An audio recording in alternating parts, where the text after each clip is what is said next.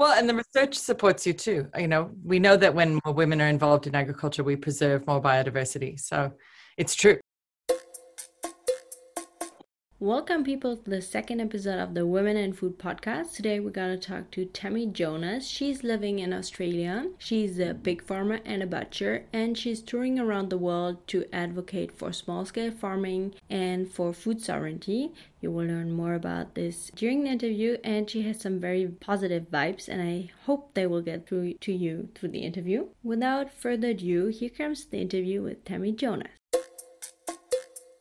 Tammy, hi. How are you? Good, and you? Yeah, good, thanks. Sorry, these things, sometimes the links send you to another place. So I'm just going to close my door because there are people moving around. Sorry, my office is next to the back patio. So it's like a really warm spring evening, and so everybody's decided to do work there. Yeah, no, I'll show you. It's very nice here right now. Hold on. It's just coming up to sunset. Can you see the garlic? Oh, yeah. And you're building a greenhouse next to the garlic? We are, yeah. Yeah, because it's very cold here in winter. I mean, very cold by Australian standards. And so there are a lot of things we can't grow because the season's too short. And so we thought that we can grow chilies and lemongrass and things we put in. Because so far you do pigs and cattle and garlic, right? Garlic That's is right. Your plant, right?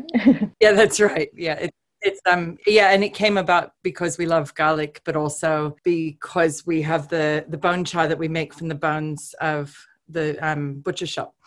So we thought, well, we have this excellent fertility resource and we should grow a crop and extract that and, sell it to our members. Could you explain how you came from being a mostly urban academic to being a farmer? Yeah, I was raised on a cattle ranch myself in Oregon. So I'm not always from Australia. I came in 92, and I think I spent, the first decade here in the city really happy to be a city person and thinking that was what I wanted in my 20s and early 30s. And then the desire to be back on land and to be connected to land grew stronger and stronger. And so we were, my husband and I, Stuart, were talking about how we could move onto property somewhere. But we were permaculture enthusiasts. We had an excellent backyard garden with chickens and everything all the time. But neither of us really saw ourselves just dropping out of society to go do that. And also, how do you buy a property and then drop out, right? You have to be able to pay for your life. So as we were exploring our options for moving out to the country, we heard Joel Salatin speak in Daylesford, which is our town. And we were property hunting without much direction. And he talked about how you could contribute to a better food system as a farmer and make a living. And be small scale and not have to be all the things that looked bad. And that we were, I'd been researching and thinking about food and food production and consumption for a long time in my academic life as well. And so it kind of all the pieces came together because we knew we wanted to be on land. I was already obsessed with food consumption and production. I'm from land, so I needed to be on land. And then he gave us the final answer, which is you can actually make your living from farming, which nobody had ever said out loud to us before. The common wisdom is that you can't make a living from farming. And so when it all came together like that, oh, wait, what? I can work to my ethics and be on land, and this is great. And I wanted to continue promoting for healthier and sustainable food systems, and becoming a farmer seemed like really putting our skin in the game to say, well, let's go find out for ourselves whether you can produce food responsibly and make a living doing it. And here we are. And if I got it rightly, you don't only work on the farm, but you do a lot of advocacy work. So it seems like you can have a living and do some. And I mean, I think you started a PhD, you're president of the Australian Food Sovereignty Alliance. Sounds like a lot of work at the site. And all the livestock farmers I've met so far seem to work 10 to 12 hours a day on their farm and have no holidays. How do you do this? Well, I think there are a lot of things about that. One is a matter of scale. We came very strongly with the intention of remaining very small. And although our demand has exceeded our supply since the second year, we've never been tempted to grow to meet the demand, because we came with the philosophy of no growth, that growth, endless growth is unsustainable, and that we have this land, which is 28 and a half hectares. And so what kind of ecosystem can it support? And we had the business plan on the spreadsheet, and we had the land with its own business plan of what life it can support. And we just spent the first few years monitoring those two things together. So are we growing enough food to make a living? Yes. Is the land able to sustain what we're growing? We reached a point where even though we hadn't been growing, we reached the limit of the business model we'd written, and it was too much. We decided it was too many pigs on the ground and slightly too many cattle as well. So 2 years ago, we made the decision to actually grow less. And that has been a really good decision for us. And then last year, we made the decision to bring in more permanent staff and take less money for ourselves and share it with more workers, so that there's lower workload for us and more work for others who want to be doing this work. So I think it's a lot of it is that mentality. And then, I mean, to be fair, like, I'm a pretty organized person. So I think to a certain extent, we don't work 10 or 12 hours a day, because we're very efficient in how we use our time. And we think and talk a lot about those efficiencies, not that are cutting corners, but they're making the most of all of your time. So if you're walking over there, what are you taking with you so you don't have to come back for it later? Those kind of things. And same with deliveries. You know, if you're going on deliveries, what are you bringing home? If you're going to the abattoir, what are you bringing back? I think there's a thing about farming mentality sometimes that values that busyness as though that's the value of being a farmer. And we don't buy into that. We don't agree. We think that you should have a healthy life balance. And I mean, we work very hard, but like joyfully and not overrun at all. And with time for advocacy and now a PhD. So I think not valuing my sense of worth is to say I work 10 or 12 hours a day. You know, it's not. I mean, there was actually a farmer here who said to somebody who was coming to work with us as an intern, who had applied for a job with this other farmer. And she said to him, oh, you know, if you work here, it won't be like at Joe and I. We don't sit down for lunch together. We don't have time for that.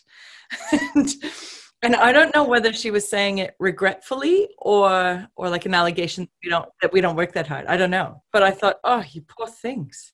You should. We fight for what we eat, and we eat what we fight for. If we're not, one of our values is that if we're not eating the fruits of our labor and growing gardens just for our own food, then we've got the balance wrong and we need to fix something. You grew up in the countryside, but then in Australia, you were more an urban female foreigner moving to the countryside. How were you received? How was it in the beginning? Well, I think interestingly, I expected a little bit of, particularly as a female farmer, but even just as somebody coming from the city, and as you say, somebody who still sounds foreign, even though I've been here nearly 30 years, I expected a bit of pushback from the local farmers especially.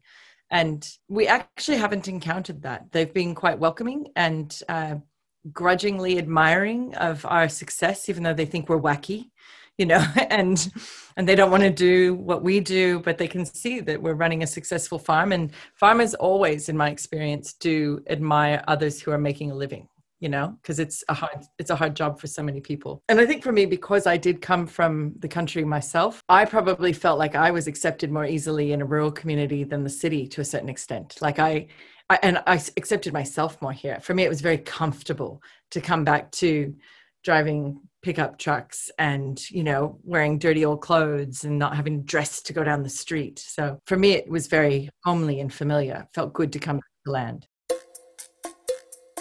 Do farmers receive a lot of subsidies for what they produce? Not at all in Australia. There are virtually no subsidies in this country. So the only kind of subsidies they have are when there's extreme drought or bushfires. There will be relief packages for those affected areas, but otherwise, no. We're basically completely unsubsidized, which is what makes it really difficult for those in the commodity agriculture space to compete, because they don't have the subsidies that like the Europeans have or the Americans have, and they're competing in the same global market without that advantage. And yet still they're out there. So it's interesting. Here's something like over 80% of farmers have an off-farm income. Almost none just have income from the farm and or subsidies, because we don't have the subsidies. So they all earn another income somewhere pretty much.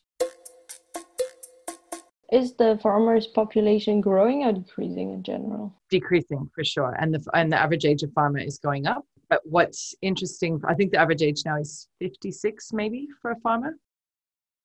But what's interesting in our food sovereignty movement of the small scale farmers, the average age is much lower. I'm guessing it's at the highest, it's in the late 30s. And we have a growing number of people coming into small scale farming. And those of us in the movement have been actively fostering that for years, doing everything we can to encourage more people to get into small scale farming.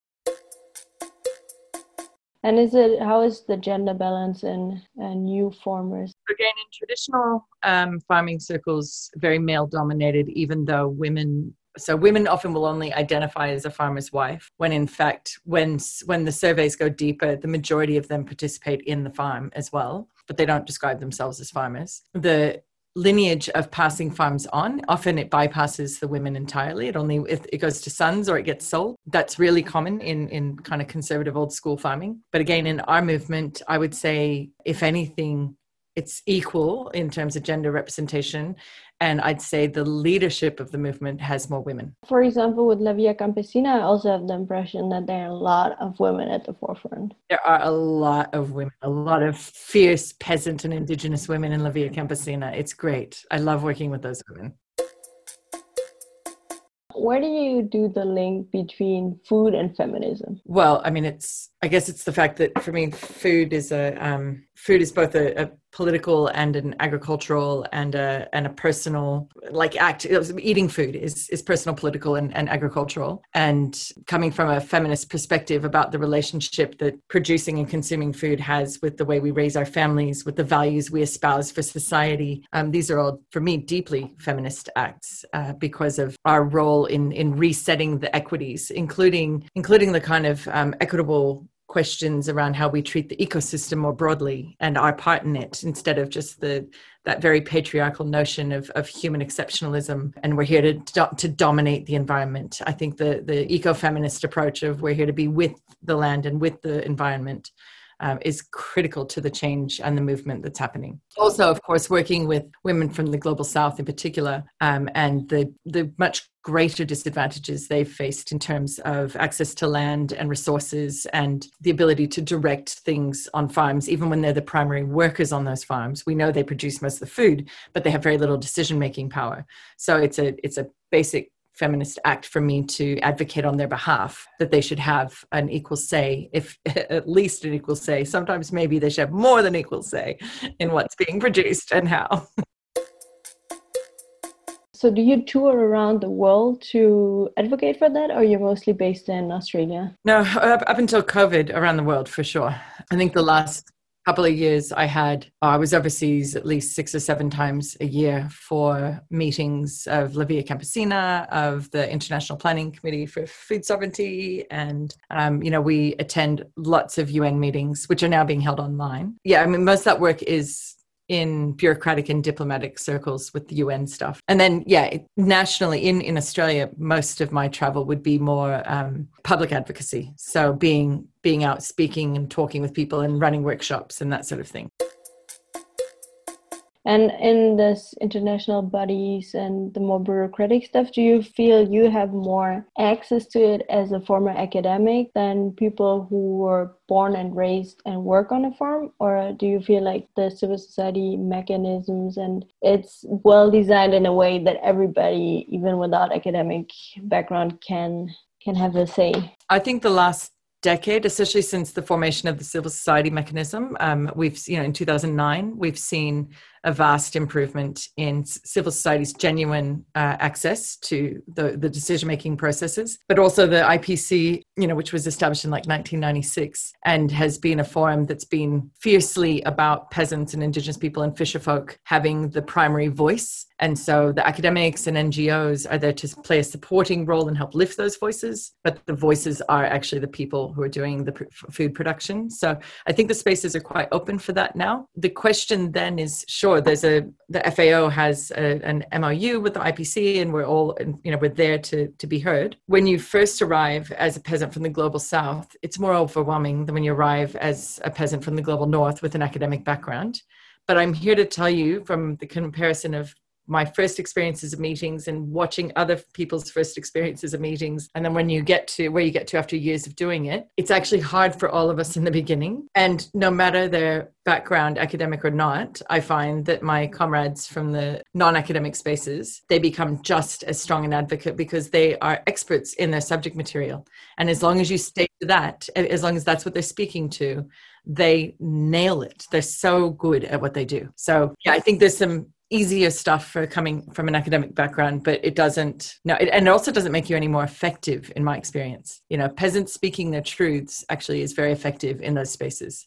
And so the beauty is something like the IPC is such a strong collective that whenever there's somebody new coming into the space, they're very well supported. And, we have, our meetings are endless, So if you're going into a meeting of the Commission on Genetic Resources for Food and Agriculture, for example, and you're going to have 5 days of meetings, you will start with an IPC meeting in the morning at like 7:30 or 8 before those meetings start at 9:30. And then when they finish at 4:30 or 5, you will then have another 2 hours of evaluation meetings amongst yourselves. So you're doing heaps of that peer-to-peer support to come into the space. You are part of a CSA community supported agriculture model. Could you maybe briefly explain what it means and say if you think it should be an integral part of the food system or if you believe there are better alternatives to link consumers and producers? So as a CSA farmer, I can definitely say I think it's integral, and I think that we should see a lot more of it, because what we're talking about is a solidarity economy where eaters sign up to support farmers through thick and thin, and the farmers sign up to feed eaters through thick and thin. And so we've seen in our 8 years that we've now been a CSA, we've seen everything from we've lost animals, and the community's been there to support us, and we didn't have lost income because nobody left. They kept paying until we could provide the meat again. So we've actually seen the sharing of risk borne out, and that's not how traditional agriculture, it's not how traditional capitalist society works, right? And on the flip side, we've seen during COVID, because of the extreme lockdowns we've had here in Victoria and Melbourne in particular, our members couldn't travel to their hubs, because if they were further than 5K from their house, they can't go pick up their meat. So we literally went the extra mile and did the further deliveries. I mean, in the case of hundreds of kilometers further, to make sure that they could access their food. And I've been a bread baker for, a decade. And so I offered them all little starters from my starter. I grew a bunch more starters from my starter at the beginning of the pandemic and took it to them. And, just because the ones in the city have been in this lockdown, we had a new bacon recipe that I developed, and so we had them win the golden ticket to try the new bacon things to make their lockdown life a little more amusing. And I think that you can't get that when you shop in a shop, and you can't even get that when you shop at a farmer's market, because it's just not the same commitment to each other. That signing up and saying, yes, I'm going to buy your food for a year, and we're like, okay, well, I'm going to feed you for a year no matter what. And then when something else goes wrong, or when your child has a birthday, I'm gonna throw in a few extra chops, or it's a totally different way of having a community of eaters and farmers work together. So your consumers, and the consumers know the producers, yeah? They do, and most of them have been to the farm. Not all of them. Some in the city haven't come up to the farm, but they're welcome every year at an open day. The ones here in the region do come and pick up their meat or visit and bring their children to go see the animals and have a picnic. And, our farm is their farm. And their children describe me as their bacon lady. And it's like so lovely. And you invite a lot of interns and woofers over to your farm, right? Yeah, so we haven't really had woofers in a number of years, because after the first year of having woofers, which was a fabulous experience, we really enjoyed hosting people who were mostly chefs, actually, who came and did that with us. And then we changed to the interns because we wanted to target specifically people who wanted to learn these skills because they want to be growers. And so rather than travelers looking for an interesting experience, it's been really successful in terms of, I mean, right now, the last 4 of our interns are now immediately onto farms in share farming arrangements and actually together. So the last 2 interns are farming together and the 2 before that are farming together. That's great. And so this is also what you promote when you tour around Australia. You teach people how farms could be run? Yeah. So that we do a number of things. Basically, when it comes to teaching or running a workshop, I do whatever that community says they need from me. So if it's how to run a small scale business model and make a living, then that's our Grow Your Ethics kind of workshop that I teach. If they want to learn more meat literacy because they're new livestock farmers and they don't understand the different cuts on the carcass themselves and they want to learn more about that and how to explain it to the people who eat their food, then I'll run that workshop for them. If they're wanting to know how international, how global governance affects domestic policy, that's what I'll go and talk to them about. I'll do what they need. It's always about what that community is looking for. And do you also work with Indigenous communities? Increasingly now, not very much in the early years, although there was a strong desire to from the beginning with AFSA, but we had a lot of trouble making meaningful contact with local Indigenous communities. And I don't know how much you know about Indigenous Australia, but it's the kind of kinship systems and the way they govern their own society is extremely localized, and the governance is embedded in the local knowledge holders who know that land better than anyone because they're older. And so there's this deep respect for the elders, and the younger generation don't have the right to advocate, to represent their people unless the knowledge holders give it to them. So because we're a national organization based on democratic models based on Western democracy, it's been really hard to find the right ins for that, but we're getting better at it right now. So it's part of my PhD too, trying to ask these questions about how we decolonize agriculture. So I'm making more contacts with local Indigenous groups like our Dja Dja Wurrung Aboriginal Corporation, that's our local people where we farm. And our last intern actually was also a young Indigenous man. And so he and I are co-authoring a paper for the Oxford Real Farming Conference. And we're talking about how Indigenous and non-Indigenous species, not just humans, can have symbiotic relationships if we're actually exploring the way we work together in more meaningful ways and non-exploitative relationships. So yeah, we're making progress, but it's slow. I know more about farming while Black, for example, in the US, and it's also a big topic. Huge. And right now it's exploding all over the world, which is fabulous. I love that it's such a big topic now and that we're all having to do better. I think some of us, like probably you and me, have been well-meaning our whole lives, but we didn't necessarily know how to act on our good intentions. And this movement, the Black Lives Matter movement, is really forcing us to examine that more closely and do better. And you feel like working on your farm and doing all the advocacy, you found how you can make the world better? I can participate in making the world better for sure. Definitely. I certainly don't have any kind of savior or messiah complex that I'm here to save the world. I want to participate in that though. And I've always wanted to participate. And I think this is the most meaningful for me because it's grounded in my daily toil, but it's also taking it to the highest policy levels that you can be at. And trying to make those spaces speak to each other so that the highest policy levels hear the voices of those who are caring for country, and so that those who are caring for country hear what's being said about them up there, and we bring it back for them to get that feedback loop happening. I often describe myself, Naomi, as the happiest person in the world because I get to do all the things that I love and care about. I get to farm and butcher and cook and garden and advocate and speak and write and read, and it's a very happy life.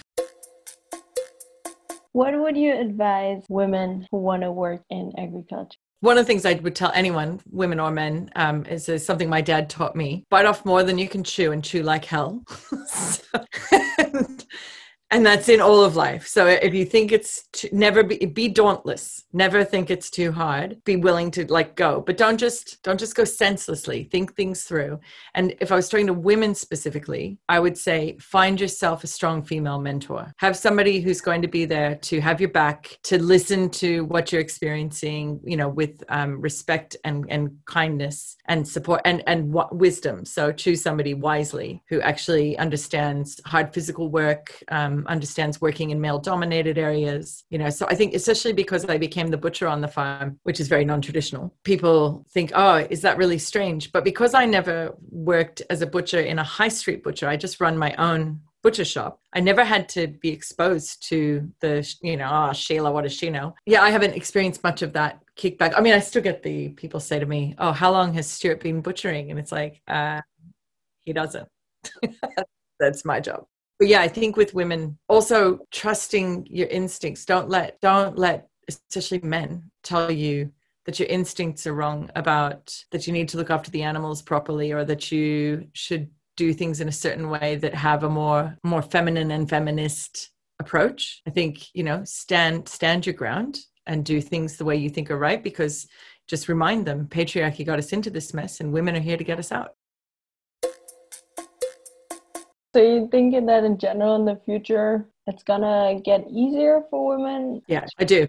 I think patriarchy's had its time, and there's so many significant levels of society, from grassroots organizations of women looking after each other, and intersectionality with other movements, and also governance spaces talking about the role of women and the needs of women, and the need to make sure women have education and clean water, to actually fix the ills that are facing the world. I think we're at a major turning point, and COVID is really helpful to that, to be honest. It's a global disaster. It's awful for so many people, but it's also probably just the major disruption we had to have to rediscover what we need to value. And one of those things is women and our role in fixing things. Yeah, I mean, I don't think it's not going to cure capitalism, but it's forcing reevaluation of things like brittle supply chains and long supply chains. And there's a lot of governments are looking at the need for greater self-sufficiency, domestic self-sufficiency.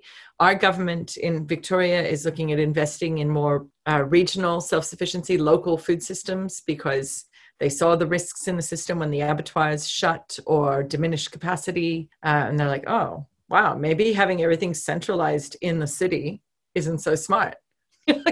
We have been saying this for some years, but we're really glad to hear you say it now. We're just going to let you think it's your thing. We're here to help. I've resisted. Well, I haven't always resisted, but I've sometimes resisted just saying, so how does it feel knowing the hippies were right? Like my friend, have you had a look at Rob Wallace's work? He's the one who's just got the new book called Dead Epidemiologists. His work has been on the rise of new pathogens because of industrial livestock production. And he's been banging on about this stuff for 20 years and being, rejected as this leftist Marxist, what does he know? And now he's the darling of the hour. Like, everybody interviews Rob because he forecast it, right? And he has this new book that's just been released. And he says, everybody's a socialist in a pandemic. And here's hoping enough of it sticks. Do you have any book recommendation? Oh my God, so many. I mean, well, have you? I see many books in the back. Have you seen AFSA's book, the Food Sovereignty Alliance? So that's the book. You'll find it on the Food Sovereignty Alliance website, and there's ebooks if you want to just download the ebook. That's the one we wrote. That's about 8 small scale farms. We're one of them. So there's more detail. And there's a lot of fabulous women in this book, actually. And then, have you seen A Foodie's Guide to Capitalism? This is a really good read. It's a really good primer about the economics of the food system that are driving so many of the negative consequences. And then there's another one here called Call of the Reed Warbler. This is an Australian book. It's huge, but Charlie is he's a regenerative farmer in Australia on a big property, a big broadacre farm, and he writes about how these huge farms have transitioned to regenerative agriculture because they've seen they can't keep destroying the land. You want me to continue? Actually, if you want one by a feminist materials semiotics scholar, Staying with the Trouble, Donna Haraway. That's what I'm reading right now for my PhD. And she writes about reworlding and becoming with other species, and the need to, like, it's tapping into a lot of indigenous ways of being in the world, and again that rejection of human exceptionalism and acceptance that we're just one part in the ecosystem. And she had this great thing I read the other day about, even when we talk about symbiotic relationships, because you're usually coming from a patriarchal lens, there's the idea that one is the host and the other is there but not doing any harm to each other. But actually, the whole point of a symbiotic relationship is that they need each other. They both provide something of value to the other, and there is not one that's higher than the other. It's just like, yes. I mean, I could go on. I've got books everywhere. The other one I would actually just say in terms of decolonization, this is by a young Australian woman, Decolonizing Solidarity. She wrote this only a few years ago, and she's a non-Indigenous woman, and she did her PhD thesis on decolonizing solidarity, and she works closely with Indigenous peoples, and she's serving as a kind of bridge to stop forcing Aboriginal people to do the work of educating all of us in how to be better allies. So she has kind of offered herself up as somebody who's done that work to learn how to be good allies, and then she teaches us. So it's a really great book. Stop though on the books. Great. It's been good to chat, Naomi. Thanks. They were good questions. It was nice to think about. Thanks a lot. Have a wonderful day. Thank you. You too. Bye. See ya. So that was the interview with Tammy Jonas. I hope you enjoyed it as much as I did, and you took out some good energy to change the food system for better. And stay tuned for another interview next week.